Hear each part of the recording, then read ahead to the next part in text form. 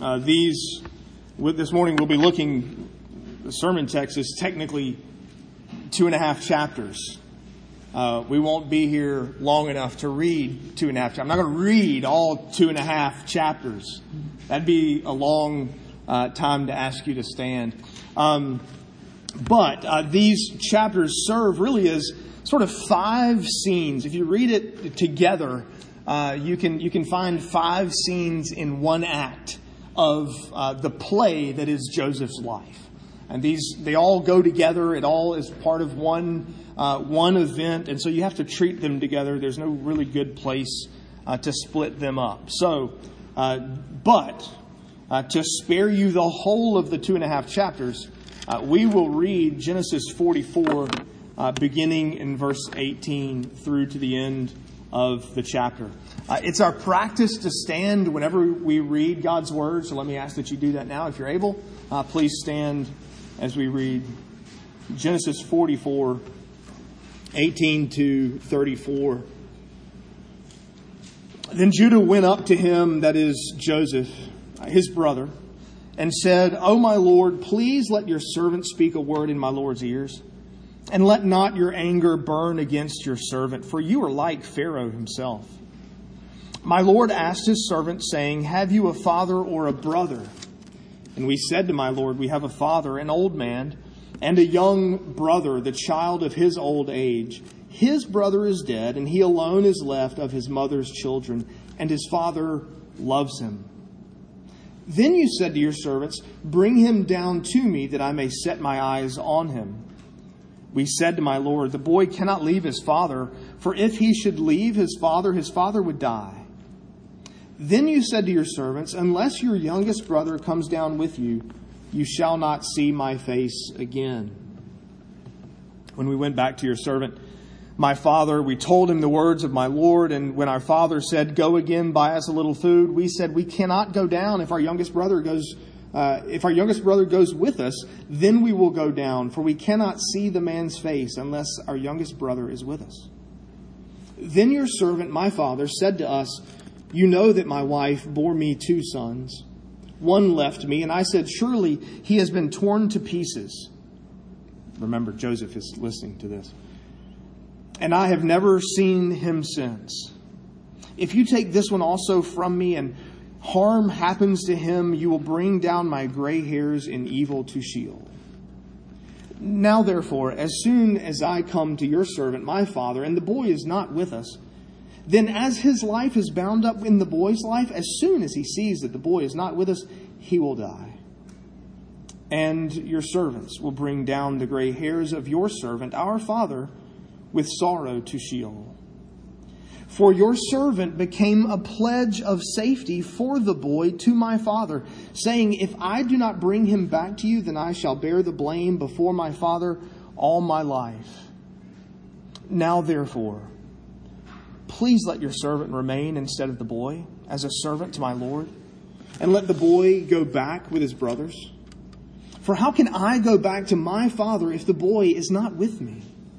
I fear to see the evil that would find my father. The grass withers, the flowers fade, but the word of the Lord stands forever. Let's pray. We pray, O Holy Spirit, as the author of these words, as the one who inspired these words as Moses wrote, as the one who has been at work to keep and preserve them these thousands of years now. It is also your job, your function, your responsibility within the triune Godhead to be at work in them and by them now. Use them to conform us more and more into the image of Christ. For it's in His name that we pray. Amen. You may be seated. Just to remind you where we are, it's been a couple of weeks since we've been in Genesis together, just to remind you where we are. Joseph is in Egypt, and is basically vice pharaoh of Egypt. I don't know if they had that office or not. I don't know if that existed. You elect your governor and your lieutenant governor. You elect a president and a vice president. You elect a pharaoh and then you elect a vice pharaoh. That's Joseph's job. He's basically number 2 in command in Egypt. He's in Egypt because of his brother's anger and jealousy. 23 years before this, Joseph was his father's favorite son. And his father let everyone know it. He gave Joseph his fancy coat, and everyone knew that's the favorite son. Jacob made no bones about it. Joseph knew, all of his brothers knew that Joseph was the favorite. And Jacob never even tried to hide. He never tried to pretend otherwise. In fact, he even said as much here in the passage we just read. And so his brothers are jealous. But then Joseph also had these dreams. He had 2 dreams. And in those dreams, his brothers and actually his father and his mother or Leah, somebody else, bow down to Joseph. And he told his brothers his dream. And so now they're not just jealous, but they're also angry at him. And so rather than kill him, which was their original intent, they sold him as a servant, as a slave, and he has been taken down to Egypt. That's why Joseph is in Egypt. He's number 2 in command because, you may remember, he interpreted 2 dreams that Pharaoh had. God told Pharaoh in a couple of dreams, here's what's coming. 7 years of plenty, 7 years of famine. The problem was Pharaoh didn't know how to interpret the dreams. He didn't know what to do with them. And so Joseph says, well, I can't interpret dreams, but God can, and he'll give me the interpretation. So tell me your dreams, and I'll tell you what they mean. And then he interprets the dreams for Pharaoh. 7 years of plenty, 7 years of famine. And then he offered advice. So here's my advice, Joseph said to Pharaoh. Start during the 7 years of plenty. Keep, I think it was 1/5 of all the grain from each year. Keep it, save it, store it up so that in the 7 years of famine we will be prepared, we'll be equipped. And so with that dream interpretation, with that plan, Pharaoh elevates Joseph to number 2 in the land, Lieutenant Pharaoh in all of Egypt. In fact, even Judah, in speaking to his brother, recognized that Joseph is like Pharaoh himself. This is the second trip that his brothers have made to Egypt to come and buy food. The famine is severe, not just in Egypt, but in all the surrounding areas, surrounding territory. And so this is the second trip that they make to come and buy food. You remember the last time Benjamin didn't come, the youngest? He stayed at home with his dad. It's interesting that throughout this passage, Judah keeps saying the boy. He probably was in his 20s, maybe even early 30s at this point. But as the youngest, his older brothers just called him the boy. It appears. Benjamin stayed home because in Joseph's absence, Benjamin had become Jacob's favorite. He was the second born of the same mother. Joseph and Benjamin are the 2 full brothers in the family. All the rest are half brothers. Rachel died in childbirth when giving birth to Benjamin. So the last time they went, Benjamin stayed home. Simeon didn't come home. I think I kept saying Reuben last time. Reuben didn't get kept. He had defended Joseph earlier. Anyway, Simeon is the one that stayed behind. Joseph kept Simeon back in Egypt as a test. So when the brothers went home, 10 came to Egypt, 9 went back to their father. It's a test. Would they come back?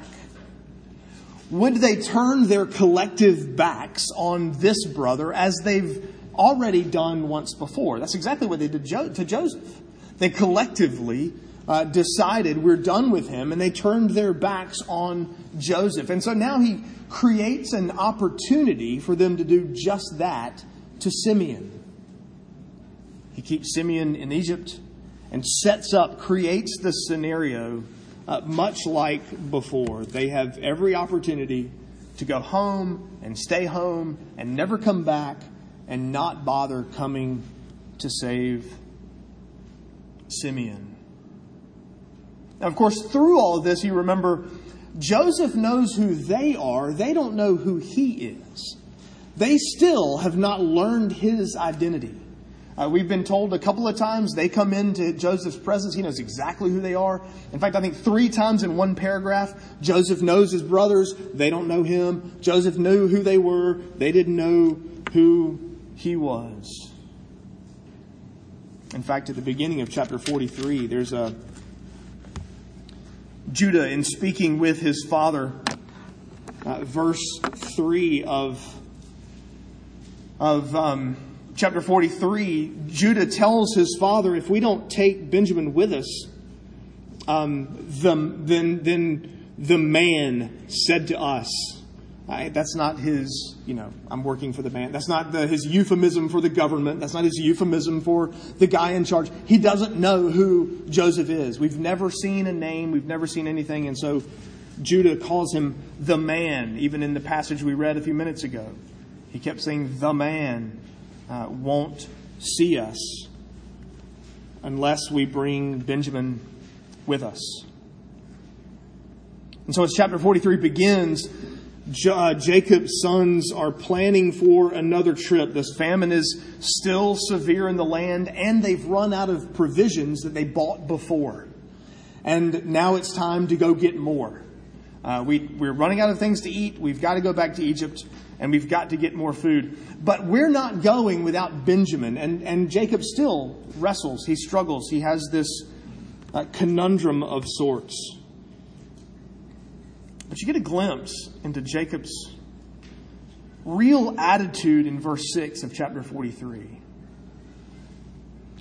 He actually says out loud, Israel said, why did you treat me so badly as to tell the man that you had another brother? Do you hear it? Jacob doesn't really care for Benjamin. Jacob cares for Jacob. How could you do this not to your brother Benjamin? How could you do this to me? After all that I've done for you, you parents, you've been tempted to say those things before. Maybe you've even said them before. After all that I've done for you, how could you treat me like this? He cares more for himself than he does even for his favorite son, Benjamin. His new favorite son, Benjamin. And so Judah had a solution. And his solution for his father is this. Look, you entrust Benjamin into my care, and if anything happens to him, I'll take the blame. I will be the guarantee for Benjamin's safety. I'll be the surety for Benjamin's safety. If anything happens, the punishment, the blame, if he dies, my life, if he's imprisoned, whatever the case may be, he offers himself as collateral, in a sense, for Benjamin's safety. Of course, if they don't go to Egypt to buy food, they're all going to die anyway. And what's the point of having a favorite son if you're all dead because there's nothing to eat in the land? And so they went back to Egypt. The brothers headed off to Egypt for a second time. And when Joseph sees Benjamin with them, he tells his steward, look, go and prepare lunch at my house. And they are all coming to lunch at my house. And that's when their guilty conscience kicked in. Remember, we said before, a couple of weeks ago, Matthew Henry, in his commentary on Genesis, made this observation: guilty consciences are apt to take good providences in a bad sense. Think about it. When your conscience is guilty, someone does something kind for you, you think they know something. They know what I did. They're just getting me back. Guilty consciences are apt to take good providences in a bad sense. Joseph sends his brothers to his house to wash up, get cleaned up, take a shower, sit back and relax, get out of the heat, and feed them a big meal. They, however, are convinced, he knows. He's trying to get us back. We're in trouble. We're in big trouble now. See, the last time they were in Egypt, they brought money to buy food. And when they got home, the money was still in their sacks. And so they're thinking, oh, we're in big trouble now. They're going to get us back. They're going to, this isn't really his house. It's like a poison gas chamber. They're going to get us back. It's some sort of trap. They're convinced that this is not going to go well. In fact, notice in verse 18 of chapter 43, it's because of the money which was replaced in our sacks the first time that we're brought in. And immediately they run up to the steward, verse 19. So they went up to the steward. They thought they'd sort of preempt everything. Oh, my Lord, we came down the first time to buy food. And when we came to the lodging place, we opened our sacks. Boom, money was still there. And so they explain everything to Joseph's steward, thinking, well, let's just preempt the trouble we're in. But notice what the steward says in verse 23. Peace to you. Do not be afraid. Your God, and he uses Elohim here, the Hebrew word for God. Your God and the God of your father has put treasure in your sacks for you. I received your money. Now, he doesn't ever say, yeah, I know the money was there. I put it back. He never says, well, I know it was there because I was instructed to put it back. He says, your God is taking care of you. I got the money for the food that you bought. And your God put that money there. If the steward physically puts the sack in their bags, puts the money back in their sacks for them, God still did it. See, even the steward, Egyptian as he is, recognizes God's providence in the lives of Joseph and his brothers. The steward is the first, at least in this chapter so far, to admit, to acknowledge God's sovereign work over all things. In fact, we've pointed this out before. This is a major theme in Joseph's life. God's providence, his most holy, wise, and powerful, preserving and governing all his creatures and all their actions. That's the Shorter Catechism answer. What is providence? Well, there's your answer. If you want to understand what providence is, go grab a Westminster Shorter Catechism, learn the answer, and you'll have some understanding there. God is at work bringing about his purposes, his plans in his world, among his people, through his means. God is at work in every event of human history, and the steward is quick to recognize that. This will become even clearer in just a few minutes. And so when Joseph comes home for lunch, all the brothers bow down to him, and at that point, the hair on the back of your neck should sort of stand up. You should get goosebumps. You're thinking, well, they've bowed down to him before. Not like this. Last time, it wasn't all the brothers. Remember, Benjamin was still at home. This time, it's all 11. Come and bow down before Joseph. And at that moment, his first dream has just been fulfilled. at least 22 years before, maybe longer than that he had that dream as a 17-ish year old.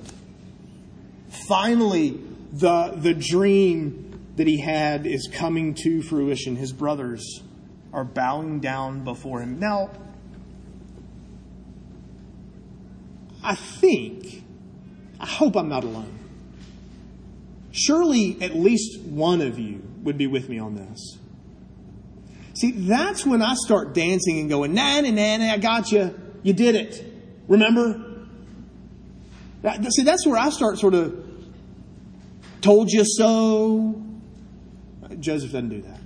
Not yet, at least.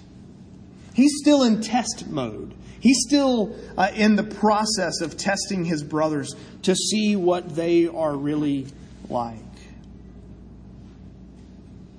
And so they all bow down, and he sets them up around the table. And there are 3 tables where lunch is served. Joseph, it appears, is by himself. The other Egyptians in the room have their own table because they are not allowed to eat with Hebrews. And so they had their own table, and then Joseph's brothers around their table. But they were set up around the table, oldest to youngest. You can imagine they're looking at each other going, have they figured that out just from our visits here? Or do they know something? Like, you've at least got to recognize how they knew oldest to youngest. I mean, at this, they're not 10, 12, 14, they're in their 40s, 50s, they're older. And yet they're seated around this table from oldest to youngest. And here's the test. It's really sort of a 2-part test. It's either 2 tests or 2 parts of 1 test.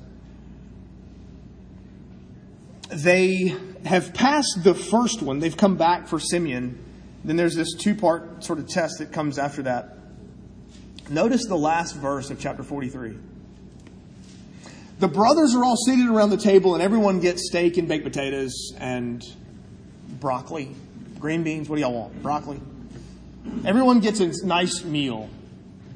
Benjamin gets 5 steaks. Oh, to be Benjamin. Benjamin gets 5 times as much as the other brothers. Do you see the test? There's the favorite son getting the treatment of the favorite son. It's an opportunity for Joseph to test the jealousy and anger that still remains in his brothers. See, the last time favorite son had special treatment in front of these 10 brothers, Benjamin was sort of not really in the picture yet, the favorite son was sold into slavery. So what are they going to do now when the favorite son gets the treatment of the favorite son? 5 steaks instead of just 1. 5 times the meal instead of the same thing that everyone else gets. You might think it would be easy enough to read through the life of Joseph and think that he's actually being vengeful and spiteful, that he's actually sort of getting revenge on his brothers, that he's kind of going, here, Benjamin, you can have 5 steaks because you didn't mistreat me before. You other guys, just 1. Take that. I mean, you could almost read the passage like he's getting them back for what they did before. I mean, why not just the first time they walk in, why not hug them? Hey, I'm Joseph. Why not just go ahead and end it all right there and save, 5 or 6 or 10 chapters in your Bible? But he doesn't do that. He continues to run through the test. But notice verse 30 of chapter 43. Joseph's not getting revenge. When he sees Benjamin, he lifted up his eyes, verse 29, lifted up his eyes, saw his brother Benjamin, his mother's son, and said, is this your youngest brother of whom you spoke to me? God be gracious to you, to my son. Then Joseph hurried out, for his compassion grew warm for his brother, and he sought a place to weep. And he entered his chamber and wept there. Joseph's not getting revenge on his brothers. He loves them deeply. And there are several times throughout the account that he has to leave and go somewhere else just so he could cry. Just because he understood that there is a time to weep and a time to laugh. And so he had to leave. His emotions welled up within him. Now remember, this is Joseph. He's a model. He's a bastion of self-control. Mrs. Potiphar literally threw herself at him and said, "Take me." And he said, "I'm out of here," and ran away. Nobody would have found out. There was no witnesses. There was no way anyone could know. And he ran away. He's the model of self-control. If your idea of biblical manhood is John Wayne, never cry, always tough, stoic, never have any emotions whatsoever, I think you're missing the model of biblical manhood. Joseph, on numerous occasions, recognizes my family is in my room. If ever there's a time to weep, this is it. And there's the test. The favorite son gets the treatment of the favorite son. It's one thing for them to come and get Simeon, but how will they react if the favorite son is treated that way? Will their jealousy and anger rise up in them again? He's recreating that scenario all over again. And yet we have the last sentence of chapter 43. And they drank and got angry at their brother. That's not what it says. Favorite son gets favorite treatment, and they drank and were merry with him. It didn't seem to affect the party, the feast, at all. Joseph gets a glimpse. This is not the reaction I got 20 years ago. These brothers, they're different. They're not the same today that they were then. And then there's another test. A second part of the test. It involves Benjamin again. And so in the first 13 verses of chapter 44, Joseph tells his steward, here's what you're going to do. You're going to put their money back in their sacks again, load them with food, take the money, put it back in their sacks, and then take my silver cup and put it in Benjamin's sack. Put it in the sack of that youngest brother. And so they did, and then the brothers set off, and then you get the sense Joseph kind of sat watching the clock. And then he looked at his steward and went, okay, now go. Go catch up with them and accuse them of stealing my cup. So he's creating yet one more test. And when the steward gets there and catches up with them, they insist on their innocence. In fact, they're quick to point out sort of the obvious argument. Steward, so last time we got home, we had the money in our sacks. This time, we brought that money back. Those people don't steal stuff again. Like, we returned to you the money from the food the first trip, and we brought money to buy food for the second trip. You don't return money and then turn around and steal stuff. Like, that doesn't make any sense at all. And the steward insists, somebody's stolen my master's silver cup. And so they search the brothers from oldest to youngest. Again, they're looking at each other going, there they are again. They know Reuben, Simeon, Levi. They know how to go down the list. And there it was in Benjamin's sack.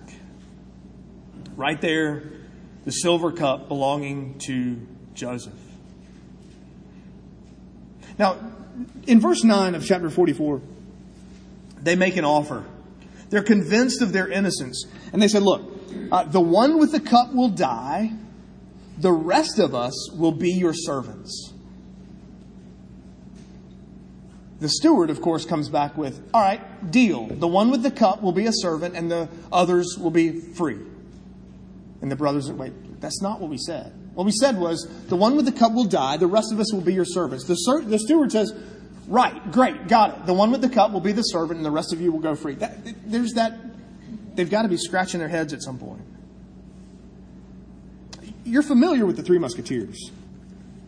All for one and one for all. Are you familiar with the Three Stooges? Because they took that. Larry says all for one. Moe says one for all. And Curly says, and every man for himself. That used to be the motto of these brothers. Together when we have to. On your own. Every man for himself. When it serves me best. That used to be the motto of Joseph's brothers. But it's not anymore. They offer solidarity. The one with the cup dies. The rest of us not go home. The rest of us will come back too and be your servants. We're all in this together. His brothers are different. They're not the same people they used to be. And then they show this remorse when the cup is found in Benjamin's possession. They all tear their clothes and weep together and travel back together to meet up with Joseph. And then we have in the middle of chapter 44, the passage we read just a few minutes ago, what Derek Kidner calls among the finest and most moving of all petitions. Judah appeals to Joseph. Study his appeal. Study his speech. Ethos, pathos, logos, all those things they tell you to have. He's got all of them. They're all in there. He recounts the history and appeals to Joseph's emotions as well, all at the same time. They think Joseph is dead.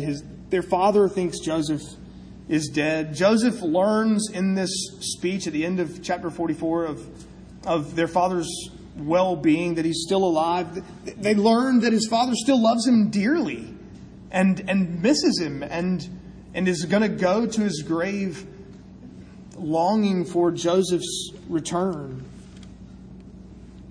But he also learns that Judah told his dad, I will be a pledge for Benjamin's safety. You know, there was a time back in chapter 37 when the brothers pounced on Joseph, ripped his coat off, covered it in blood, threw Joseph in a pit, and had lunch while they figured out what to do with Joseph. There's a point there in chapter 37. Joseph hears Judah's voice. It's in verse 26. And Judah's the one that says, look, it doesn't make much sense to kill him. Let's sell him, and then we can make some money off. We're not guilty of bloodshed. We've made money, and we don't have to tell our dad that we killed him, right? We're free of that. That's what Joseph heard in the pit. What Joseph hears Judah say here is, I've offered my life and freedom for my brother's safety. Judah's not the same. Judah's a different man today than he was when Joseph was in the bottom of that pit. And Judah said, let's sell him. Let's make some money off of him. That'll profit us more than just killing him. Judah offers himself in Benjamin's place. He says to Joseph, look, here's the deal. I've told my father I was a pledge for his safety. Therefore, would you just keep me and let him go free? Would you take me in his place? I'll be your servant. Let Benjamin go home.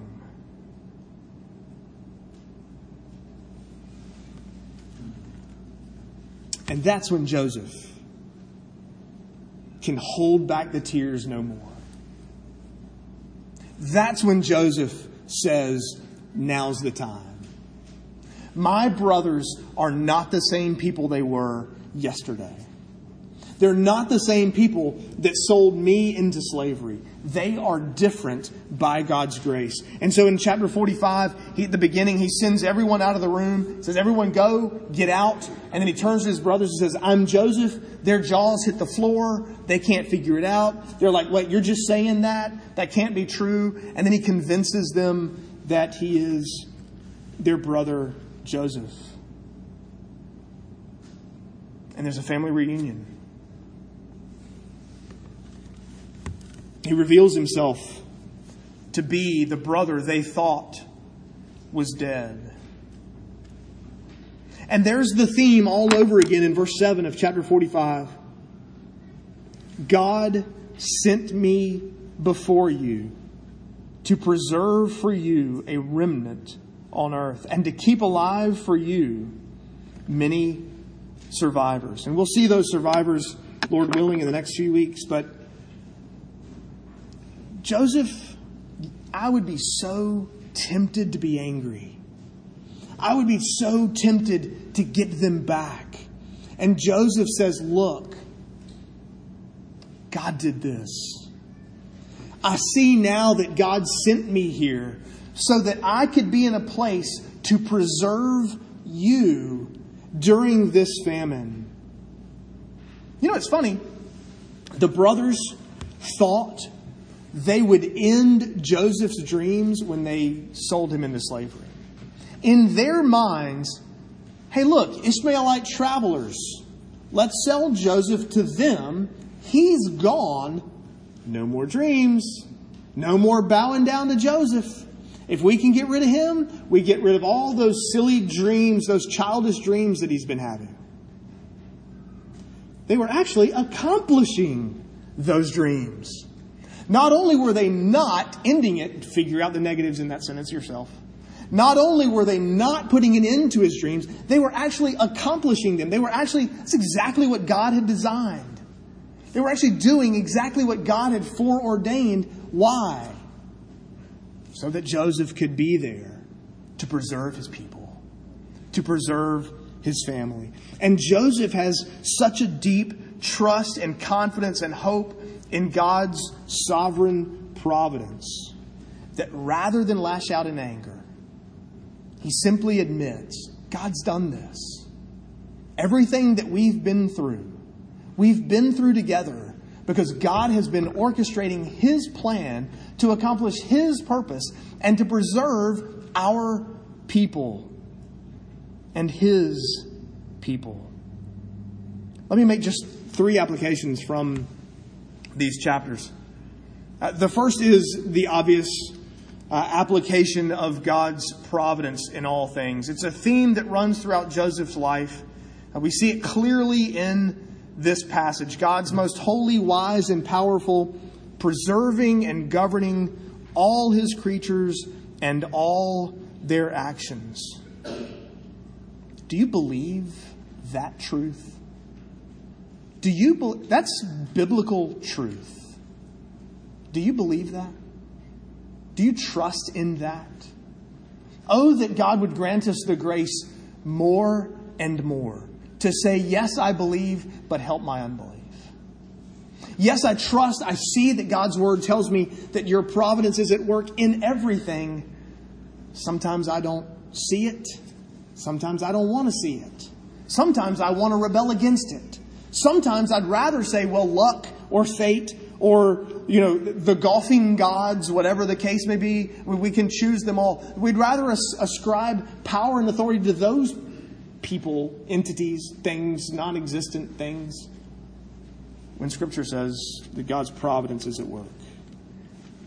Oh, that He would give us the grace that even our attitudes would reflect a deepening trust in God's providence.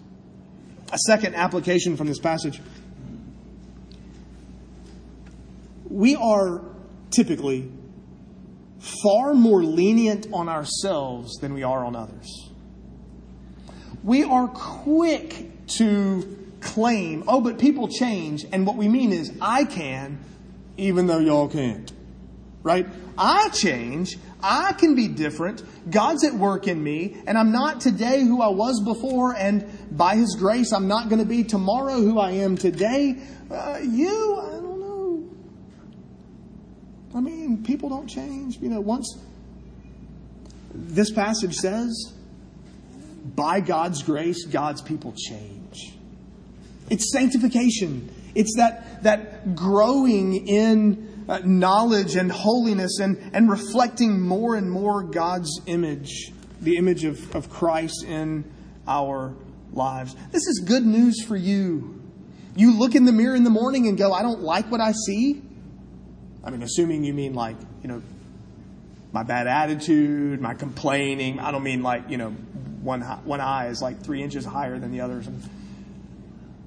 You look in the mirror and you go, I don't like what I see. Be comforted. God's grace is at work in your life. You're not going to be the same. He will change you. He sanctifies His people.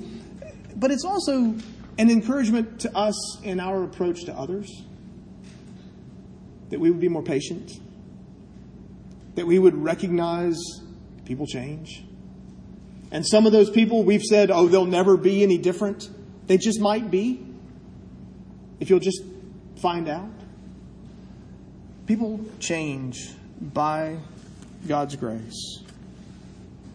A third and final application. Judah offered freedom, his freedom, for Benjamin's freedom. The greater Judah, his great, however many grandson, second Judah, will offer his life for your life. Not just freedom, not just, there's no life at stake here in Judah's case. Well, it's not a life. It's just, I'm going to be in prison instead of Benjamin. I'm going to be Joseph's servant, but at least I get to live, right? Jesus came and gave His life for your life. He came and gave His life as a ransom for many. His death means your freedom. His death means you walk free. His death means you live. Not just today, but for all eternity. Which is a perfect reminder as we go into this table in just a few minutes. That we're partaking of the life, the body and blood of the one who looked at His Father and said, this one lives because I've died for him. Let's pray together. Father in heaven, we pray that You